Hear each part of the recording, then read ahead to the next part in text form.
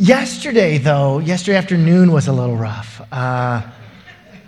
There was a football game of some sort, and I had to repent a lot of my words. So today's a fitting topic not only for you all, but for myself as well. We're going to be diving into this new sermon series called Words and kind of exploring this in January, and it really explores the power and potential of everything that we say.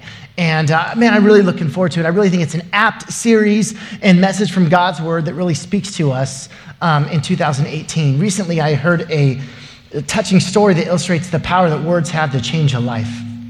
There's a little girl by the name of Mary. She had grown up knowing that she was different from everybody else. She was born with a cleft palate, and the jokes that she had to bear and the insults that were given at school was extremely difficult and took a toll on her. They joked about her misshaped lip, her crooked nose, her garbled speech, but with all the teasing, Mary grew up hating the fact that she was different. She was convinced that no one outside of her family could love her until she met Miss Leonard.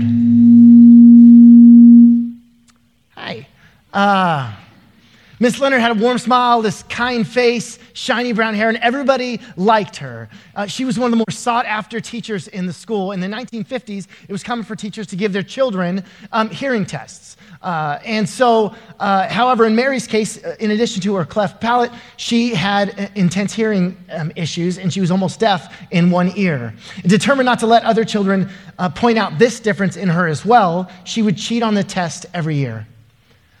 The whisper test was given by having the child walk to the classroom door, turn sideways, close one ear with one finger, and then repeat something that the teacher would whisper in their ear. And every year, Mary would turn her bad ear towards the teacher and pretended to cover her good ear.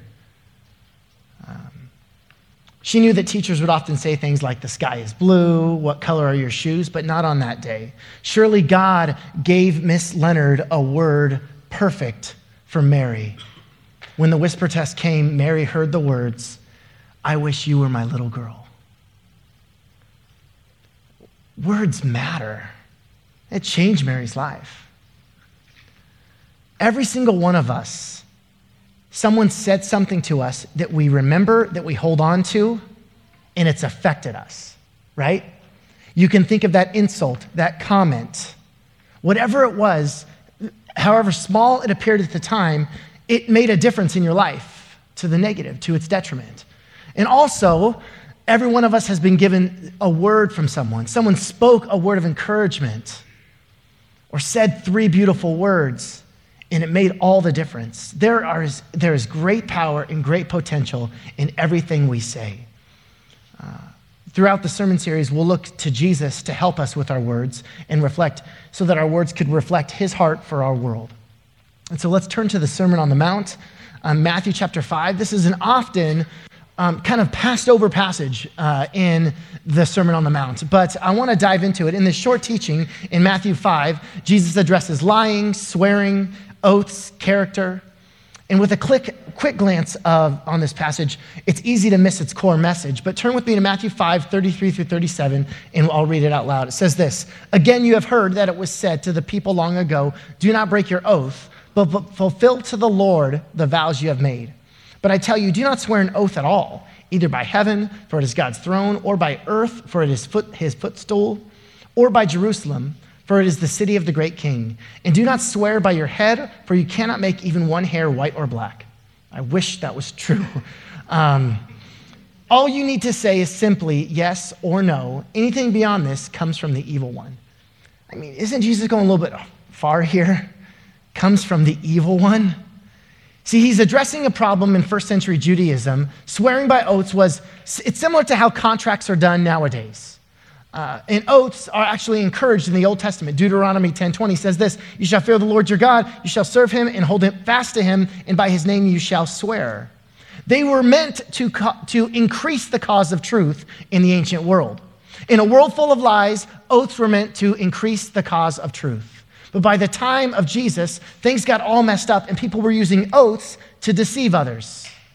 In first century Israel, the Pharisees developed these elaborate rules governing when a man was bound by his word and when he was not bound by his word. Well, if I swear by Jerusalem, I'm bound. If I swear towards Jerusalem, I'm not bound. Any promise I make using God's name binds me, but if I avoid using God's name when I make a promise, I don't have to keep my word, or so they thought. So they began to swear by anything that might sound like it means something. In fact, there's a whole Jewish law book that deals with if you're bound, if you swear by Jerusalem or for Jerusalem or towards Jerusalem, and what you're not bound by. Tit for tat. Well, I only swore by the altar, not by the gift on the altar. So it wasn't binding. It didn't count. You might be thinking, what kind of primitive, barbaric thinking is this? And how does it apply to my life in 2018? We would never do something so ridiculous, right? But we do. Let me show you. Have you ever heard, cross my heart, hope to die, stick a needle in my eye? Okay? Or if I'm lying, I'm dying. May lightning strike me down if I'm not telling the truth, as God is my witness. Here's another example. I swear to you that I'm telling the truth. Okay, I swear to God I'm telling the truth. With my hand on a Bible, I swear I'm telling the truth. Okay, you don't believe me yet? I put my hand on a stack of Bibles that I'm telling the truth. Still no? I got my hand on a stack of Bibles with 1 foot on my grandmother's grave. I am telling the truth. Still don't believe me. I swear to God on a bookshelf of Bibles, 1 foot on my grandmother's grave, the other on the American flag, under the Statue of Liberty with a bald eagle chirped on my shoulder, that I am telling the truth. And I double dog dare you to question me. You found out I was lying? Well, I had my fingers crossed. Sorry. We do this all the time. This is what is happening in Matthew 5, and Jesus calls it absurd. He says, let your yes be yes and your no be no. What Jesus is saying is there are proper ways to use words and relationships. I've been guilty of saying, dude, I swear to God. And why do I feel like I need to bring God into this? Sometimes the reason we add words is because we are aptly aware of our own lack of credibility or our own shortcomings. So we bring in other things to bolster our own believability. But if I lived a life of character and said something, you would believe it's true. My life should testify to the truth of what I'm saying. Josephus, a Jewish historian, said this in the first century: the Essenes say, the one who is not believed without an appeal to God stands condemned already. If you've got to drag God into it, there's already something you're lacking there. So the oath system became a system of rules that said when it was okay and not okay to lie. So instead of strengthening the cause of truth, like it was meant to do in the ancient world, by this time now weakened it. Now there are a lot of practical ramifications for us today. Here's number one. Number one, words are not for filling gaps in character. This swearing of oath stuff seems to be a pretty big deal to Jesus because it's not the only time he speaks of it. Actually, in Matthew 23, we won't turn there, he dives even deeper to how perverse things have gotten. In Matthew 23, Jesus is saying that there's no such thing as a non-solemn vow. Everything we say is solemn. So nothing but the truth should ever come out of our mouths. Do you see what this means? Everything we say is just as solemn if we said, may God strike me down if this is not true. Everything you say is just as solemn and powerful as if you said, I swear to God. The fact that we swore an oath should not be what makes us truthful. The fact that we're Christians should. The fact that we're sons and daughters of God should matter. The world is looking for authenticity wherever it can find it. And as Christians, we hear all the time that we need to be people of the word. But part of that is being people of our word. Keeping our word. We can do terrible things to the witness of Jesus by how we live and the words we say. Here's a story of Dave and Tom. Dave and Tom live in the same town. Dave attends church every Sunday. Tom hasn't been to church in 30 years. Dave reads the Bible every day. Tom doesn't own a Bible. Dave usually listens to local Christian radio station. Tom doesn't know a single hymn. Dave picked up some material at the local hardware store and told the owner that he would pay for it within a month. Tom owns the local hardware store. 3 months have passed and the bill has not been paid. Dave invited Tom to church last Sunday. Tom stayed home and watched TV. We're not fooling people when our actions don't line up with our words, and we're certainly not fooling God. Part of what Jesus is saying in this passage is that we don't need to swear as God is my witness. God's always witness to what we say. He's always there whether we say as God is my witness or not. I agree with King David when he says, "Where can I go from your presence, O Lord? I go to the heights and you are there. I go to the depths, you are there." That's what that song was about too, right? God would go to the depths for us. There needs to be consistency with what's going on internally and what is going on externally, a connection between what you say and what you do. Some of us, instead of making our yes, yes and our no, no, we're simply non-committal altogether. So we say things like maybe, or tomorrow I will. When things settle down right now, it's a little bit crazy.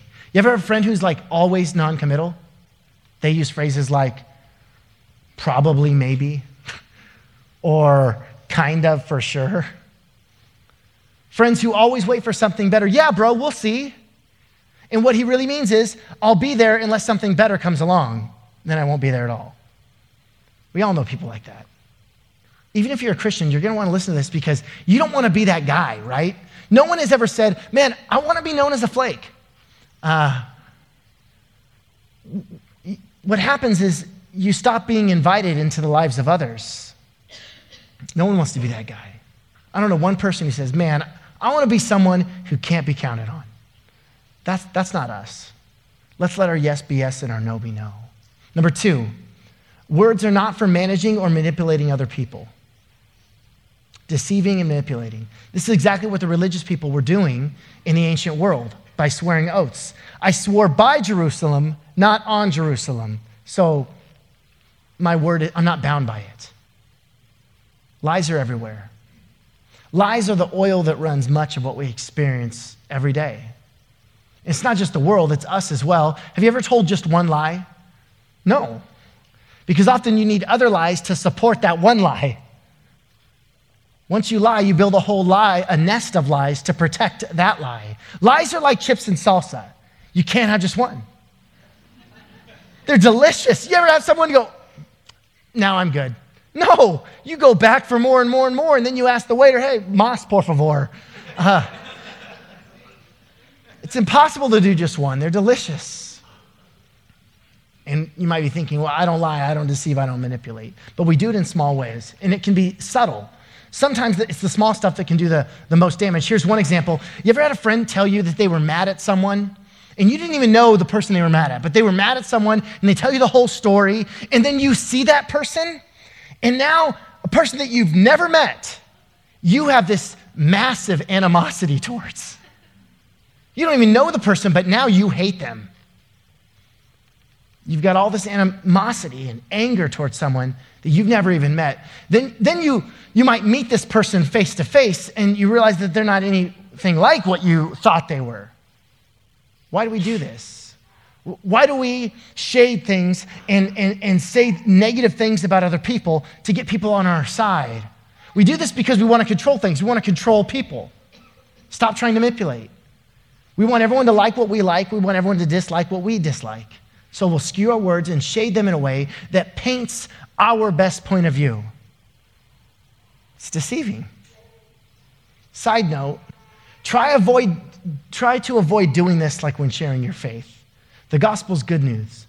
Bad-mouthing and overgeneralizing extremely complex issues doesn't make the gospel more appealing. You being honest and authentic does. Sometimes saying, I don't know, is way better than to try and give stock answers to extremely complex questions. We hype things up, we tear people down, all the while using our words to manipulate people to think like us, and Jesus calls us to something better. He calls us to authenticity. How truthful are we? Do we lie little white lies for social benefit? Do we lie to the IRS? Are we honest in business? Are we honest about our struggles and shortcomings? Can people be around us? Can they trust what we say is reliable?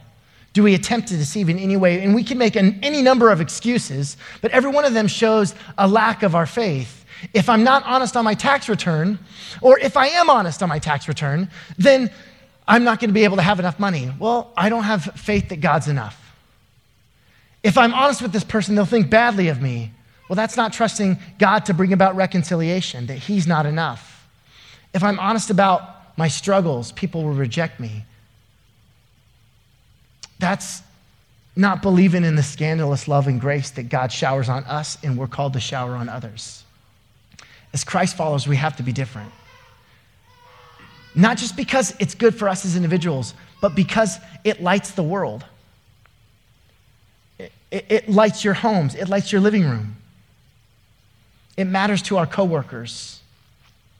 It matters to our world. Number 3, living and telling the truth is always inconvenient. This is one thing I've learned again and again that Jesus seems to continue to teach me. It's always inconvenient to follow Jesus. Always. Going to the store the other day, get all the groceries, put them in the cart, finally get to my car, unload everything, and I'm just like, finally I get to go home. It's been a long day at work. I stopped by the store on my way home from work, and I'm gonna get home. I got the groceries in the car, and then there's that cart, that shopping cart. What do I do with it? Do I just kind of pop it up on the curb right there? Or do I shove it in the cattle ranch that they've got for the other carts? Or do I walk it all the way back to the store as a way to love the worker who has to get all these carts together when it's cold or when it's hot? It's inconvenient. It's always inconvenient to tell someone you're going to pray for them, because then you have to. How many times have you ever said, yeah, pray for me. Oh, dude, I'll pray for you for sure. And then walk away, gone. We forget about it. How about when you say, I'll pray for you, do that little silent prayer thing, like, God, I pray that you'd help them. That counts, okay? That's real. How many of you ever said to someone, how's it going? Or how are you? Someone ever take you up on that? Well, actually, I just lost my job. My kid got suspended. You're like, whoa, TMI. I was just trying to greet you. I don't need to hear your whole story. Bye. Do we mean what we say? When we say, how are you? Do we care? When we say, I'll pray for you, do we pray? It's always inconvenient to care, and it's always inconvenient to pray. I was a youth pastor for 11 years, and every summer, every June, we would go to this Pismo beach trip. And we'd take 200 high school kids, and we'd go to the beach for 2 nights, 3 days, and we'd have these powerful worship services, and it was great. And the week leading up to the trip, I go to lunch with my friend Dave. And we go to Chipotle right here in Fig. And we go to Chipotle, we eat our burritos, and we get out to the car. And as we're getting into the car, he's at his car, I'm at mine, and I say, hey man, I'm taking a group of like 200 students to Pismo Beach this weekend, man. It'd be great if you could pray for us. You ready to start the car? And he goes, no, I won't do that, John.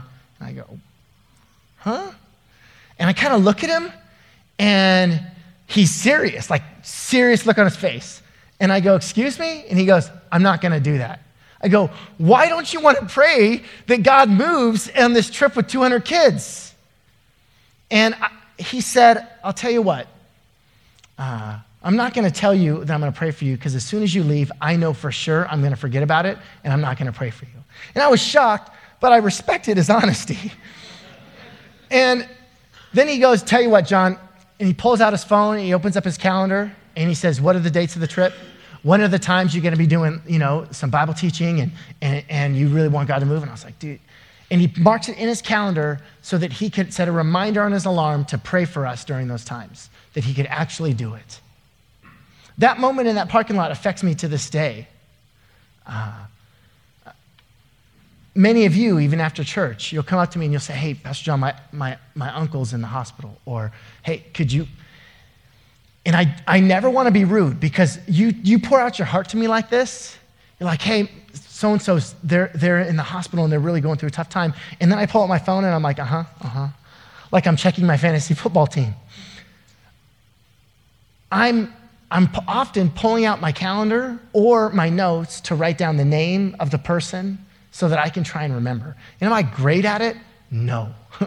But I know this, that conversation in the Fig Garden parking lot in 2004 really stuck with me.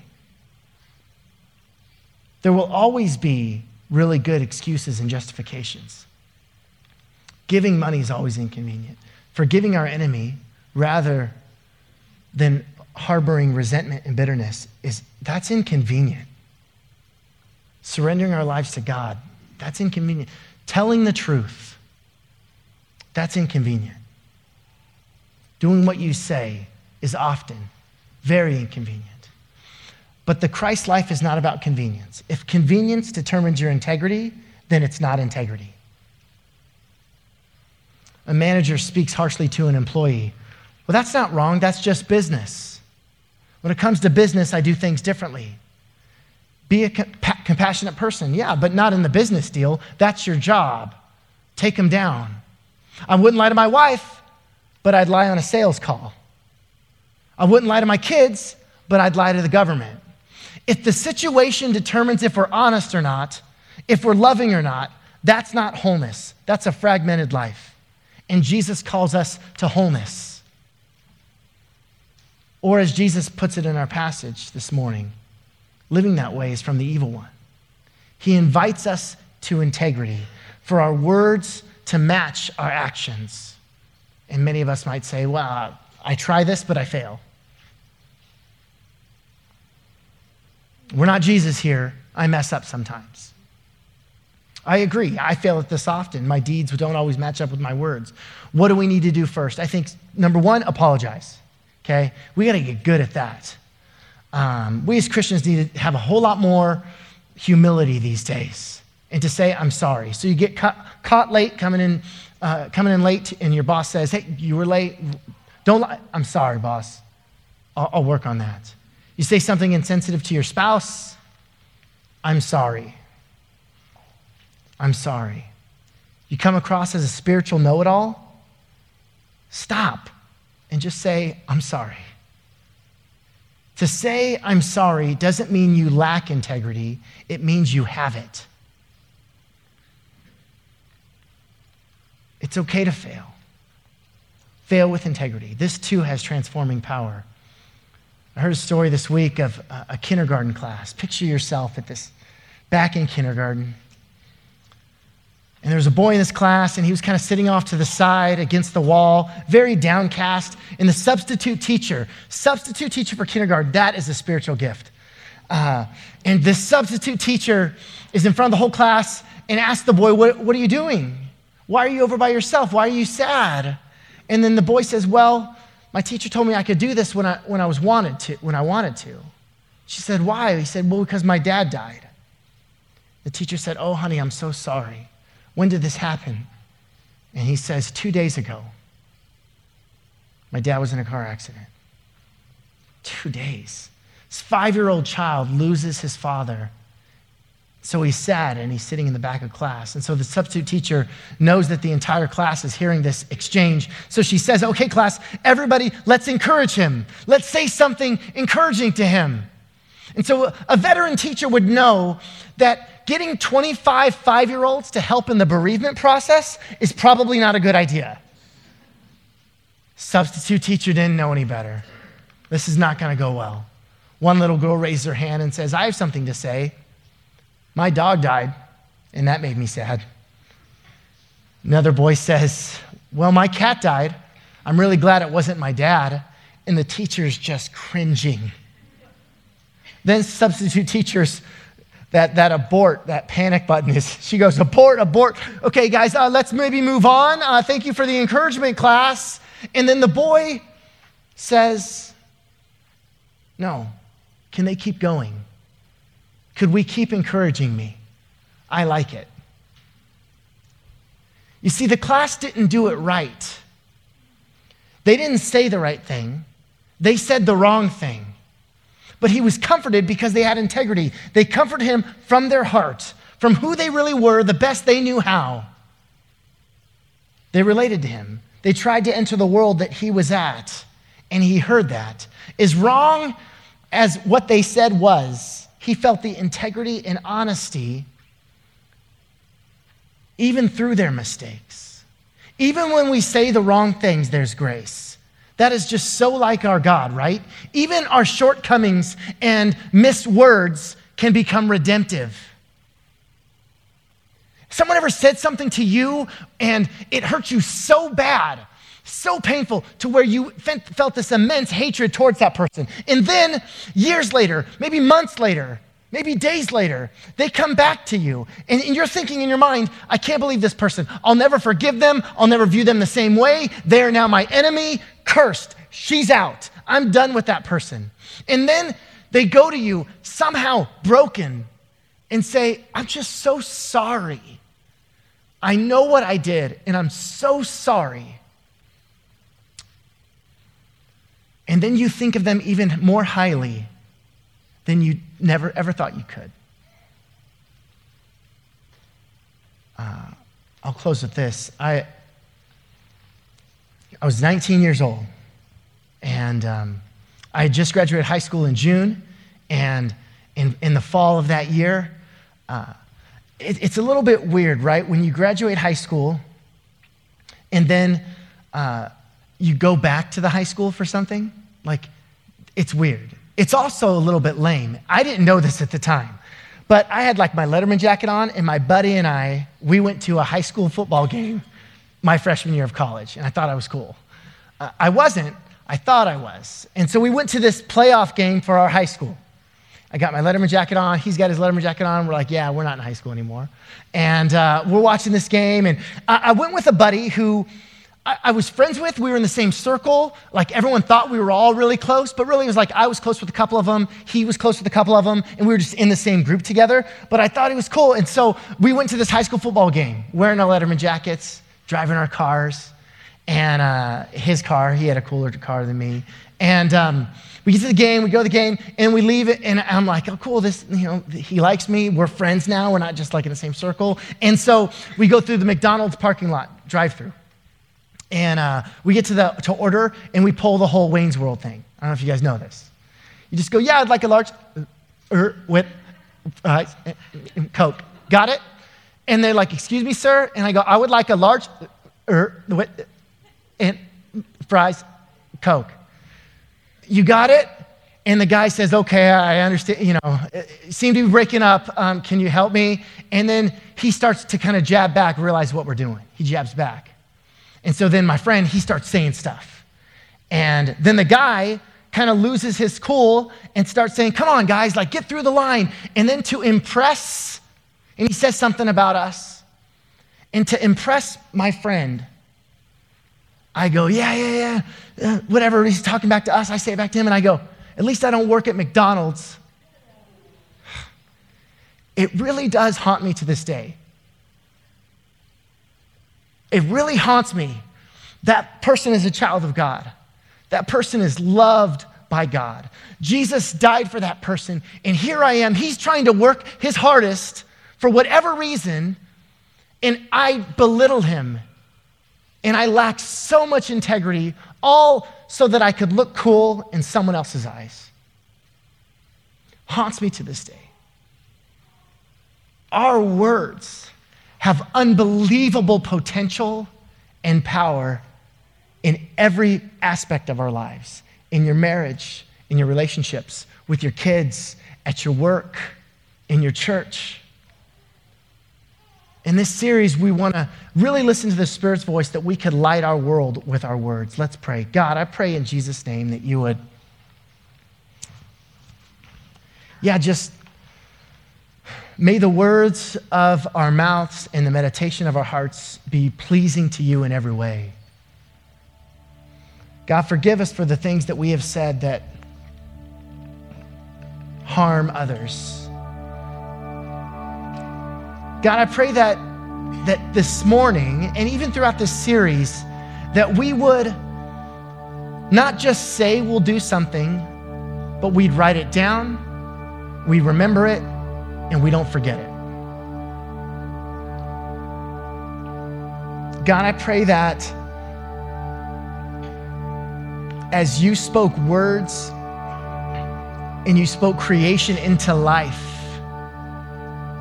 may we also follow that model and speak life with our words.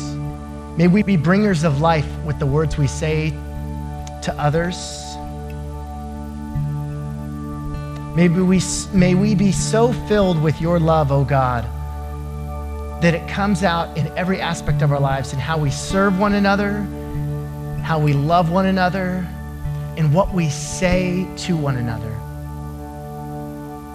So God, I pray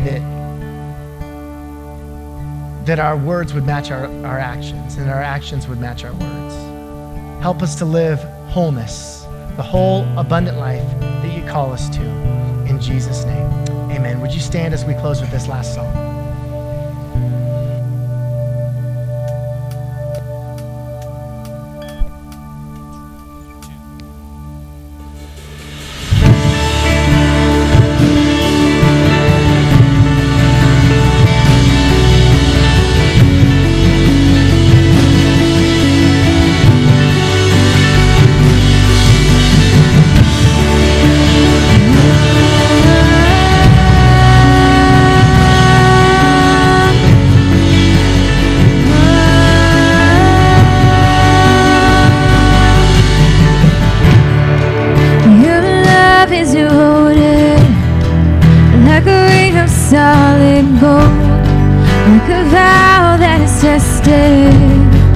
Like a covenant of old, your love is enduring through the winter rain and beyond the horizon.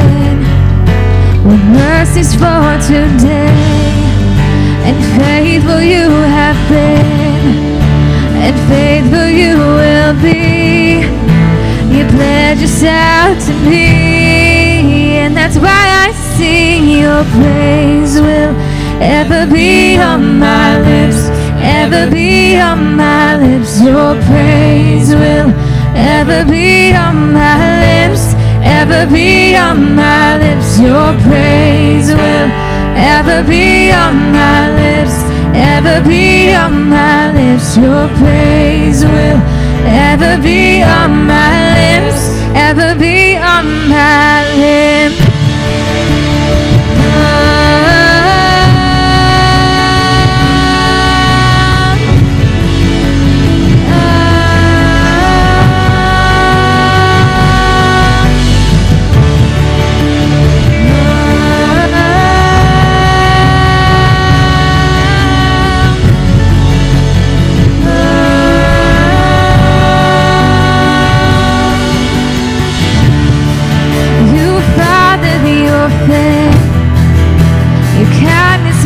Us whole, and you shoulder our weakness, and your strength becomes our own.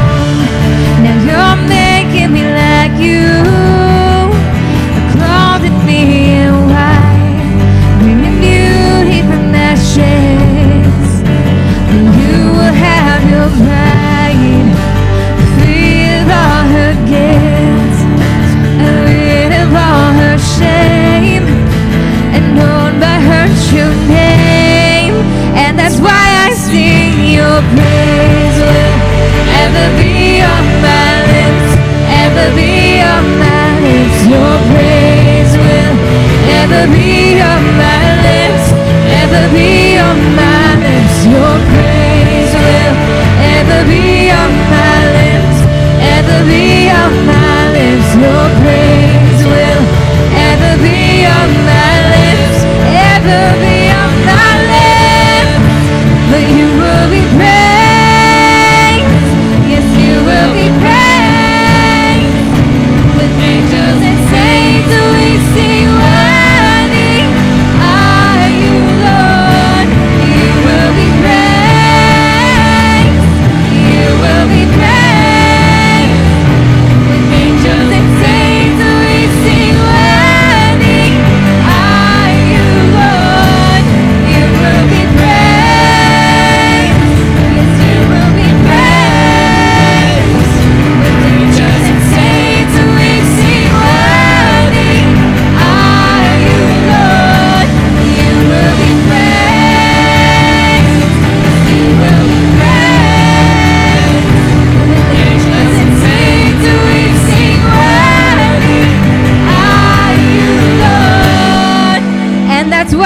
sing your praise will ever be on my lips, ever be on my lips. Your praise will ever be on my lips, ever be on my lips. Your praise will ever be on my lips, ever be on my lips. Your praise will ever be on my lips, ever be on my lips. We sing praise will ever be on my lips, ever be on my lips. Your praise will ever be on my lips, ever be on my lips. Your praise will ever be on my lips, ever be on my lips. Your praise will ever be on my lips, ever be on my lips.